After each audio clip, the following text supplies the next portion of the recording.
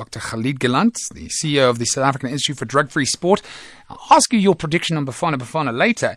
It's now time for us to talk about some more positive developments at sides. School children caught doping to gain an edge in sport could face expulsion as a new testing program launched early on in the week.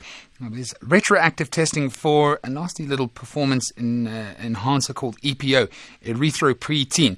Tell us a little bit more about this legislation that could see school children face expulsion. I mean, that's quite drastic, even if they are in the wrong.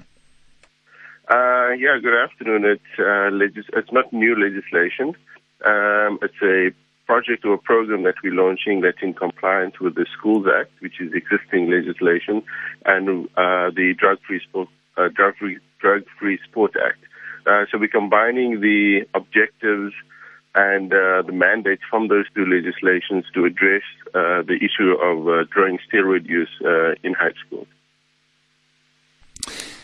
Do you think that it is actually going to prevent guys from using? I mean, a lot of the time they're duped and coerced into using these performance enhancers, and I only fear that you're not punishing the guys that are actually the root cause of this. The overbearing coaches, the guys that are pushing these banned substance to get the young impressionable folk to use them.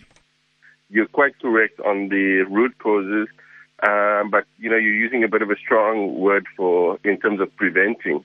I don't think we're going to be so naive, to go into a project and thinking we're going to prevent total, drug use and then steroid use. What we are trying to do is increase the deterrent, but also approach it from an angle, as you say, with a coercion from adults.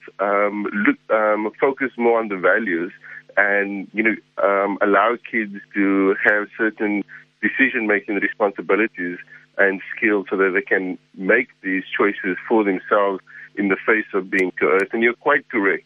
I mean, the majority of cases that we've come across, coaches, parents, and even teachers have been very complicit in kids taking the route of steroid use. So it's focusing on the values and also not only the deterrent factor in terms of testing, but also interacting and providing information to parents and coaches. There's this fascination in the country, obsession with size, that no matter what the sport is, every coach and every teacher is telling, or parent is telling kids they have to be big and they have to be bulked up. So no matter if the kid is a scrum half or a prop or playing water polo, there's this obsession with size, and the shortest cut towards getting big is through steroids, but it's also one of the most dangerous.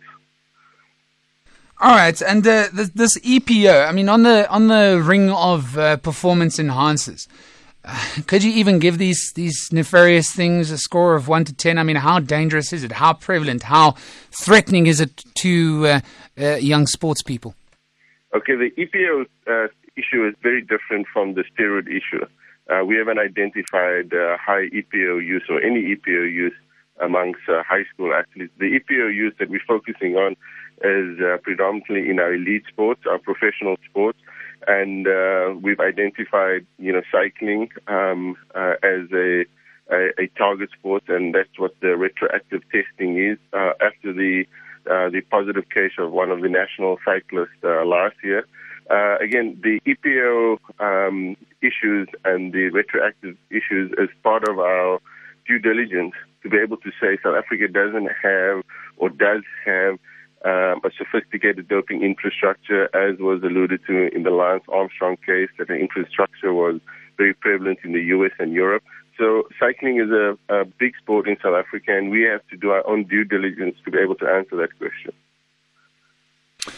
Dr. Khalid Galant, he is the CEO of South African Institute for Drug-Free Sport. Bottom line, I suppose the best thing young people can do is just to try and upskill themselves and try and find out what it is that brings them down. In other words, what are the things that are going to threaten me? What are the things that I'm going to be found out and proved positive for doping?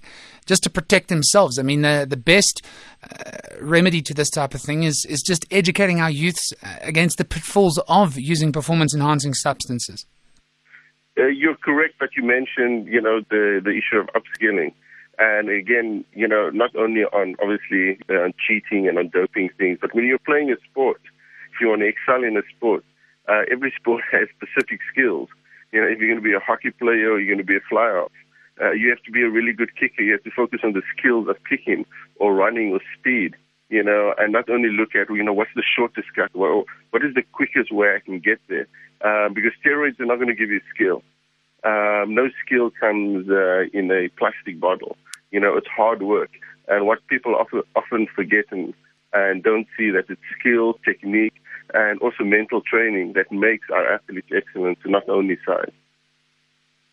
Oh, well, I'm just having a look at Malcolm Lange, South African cycling legend. He's been out of the game since 2011, but he confirmed that his career path was inhibited by the widespread use of performance-enhancing drugs in the professional peloton during his cycling days. It's a career that spanned 2 decades, and he's living proof.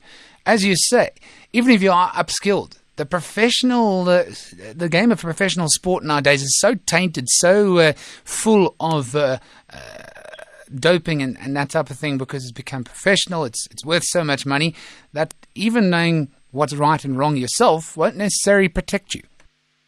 You're correct, and Malcolm has a book out, and he talks about this Faustian bargain that, in his case, many cyclists have to make when you're at the crossroads. Whether to go one way to cheat or to go another way, and think that the playing field is not level, as people like Lance Armstrong have said. Well, part of our job is to ensure that the clean athlete can compete fairly, but we cannot use the example that everyone else is doping, so that's, I have to dope too, to level the playing field. If we use, such an example or a value in common society, if everyone is corrupt, then I also have to cheat. I have to be corrupt to get a slice of the pie. And that's just a perverse, justification. In the case of Lance Armstrong, when he was, talking about the level playing field, he is regretful, now, not so much that he cheated, but that he got caught. So that's not a value, that we want to impart to sport. Our job is to, in other words, protect the clean athletes so that they can compete, cleanly and fairly. And, even in the case of Malcolm Lange, where he claims he may not have achieved the highest level, at the end of the day, he can sleep and have a clear conscience that he did not cheat, that his athletic achievements were based on excellence and hard work. And, we can't be that cynical about our sports achievements. Every time someone wins a gold medal, we're suspicious of it. We have to have the confidence that people are competing cleanly and that their athletic ability is about excellence in sport. Oh, Dr. Khalid Galant, it's always such a mixed bag when I speak to you. I feel so positive because you guys are doing such great work trying to prevent the scourge of performance enhancers and doping in sport. But then I get so depressed when you explain to me how dire the situation is. I really need to hold my thumbs, and if I believed in that type of thing, I'd pray every day and make sure that every little bit of hope, every little bit of energy is directed to ensuring that our youngsters don't fall prey to this. And, we have to have that optimistic outlook. That's what sport is about, why we compete, for the spirit of sport and for the competitive, nature of sport and for the health and well-being of sport. So we have to, transcend the cynicism for competing in sport or for, our sporting heroes. I mean, there's a lot of cynics in society, and we shouldn't allow those cynicism to pervade or invade sport. So you're quite correct, and I'm glad that we should keep an optimistic view for sport. All right, Dr. Khalid Galant, we'll leave it at that. South African Institute for Drug-Free Sport CEO, regular on the program. Good luck, and as I say in Afrikaans, stacked for into, and let's just hope that you carry on with that good work and continue chipping away at that massive iceberg. Thank you.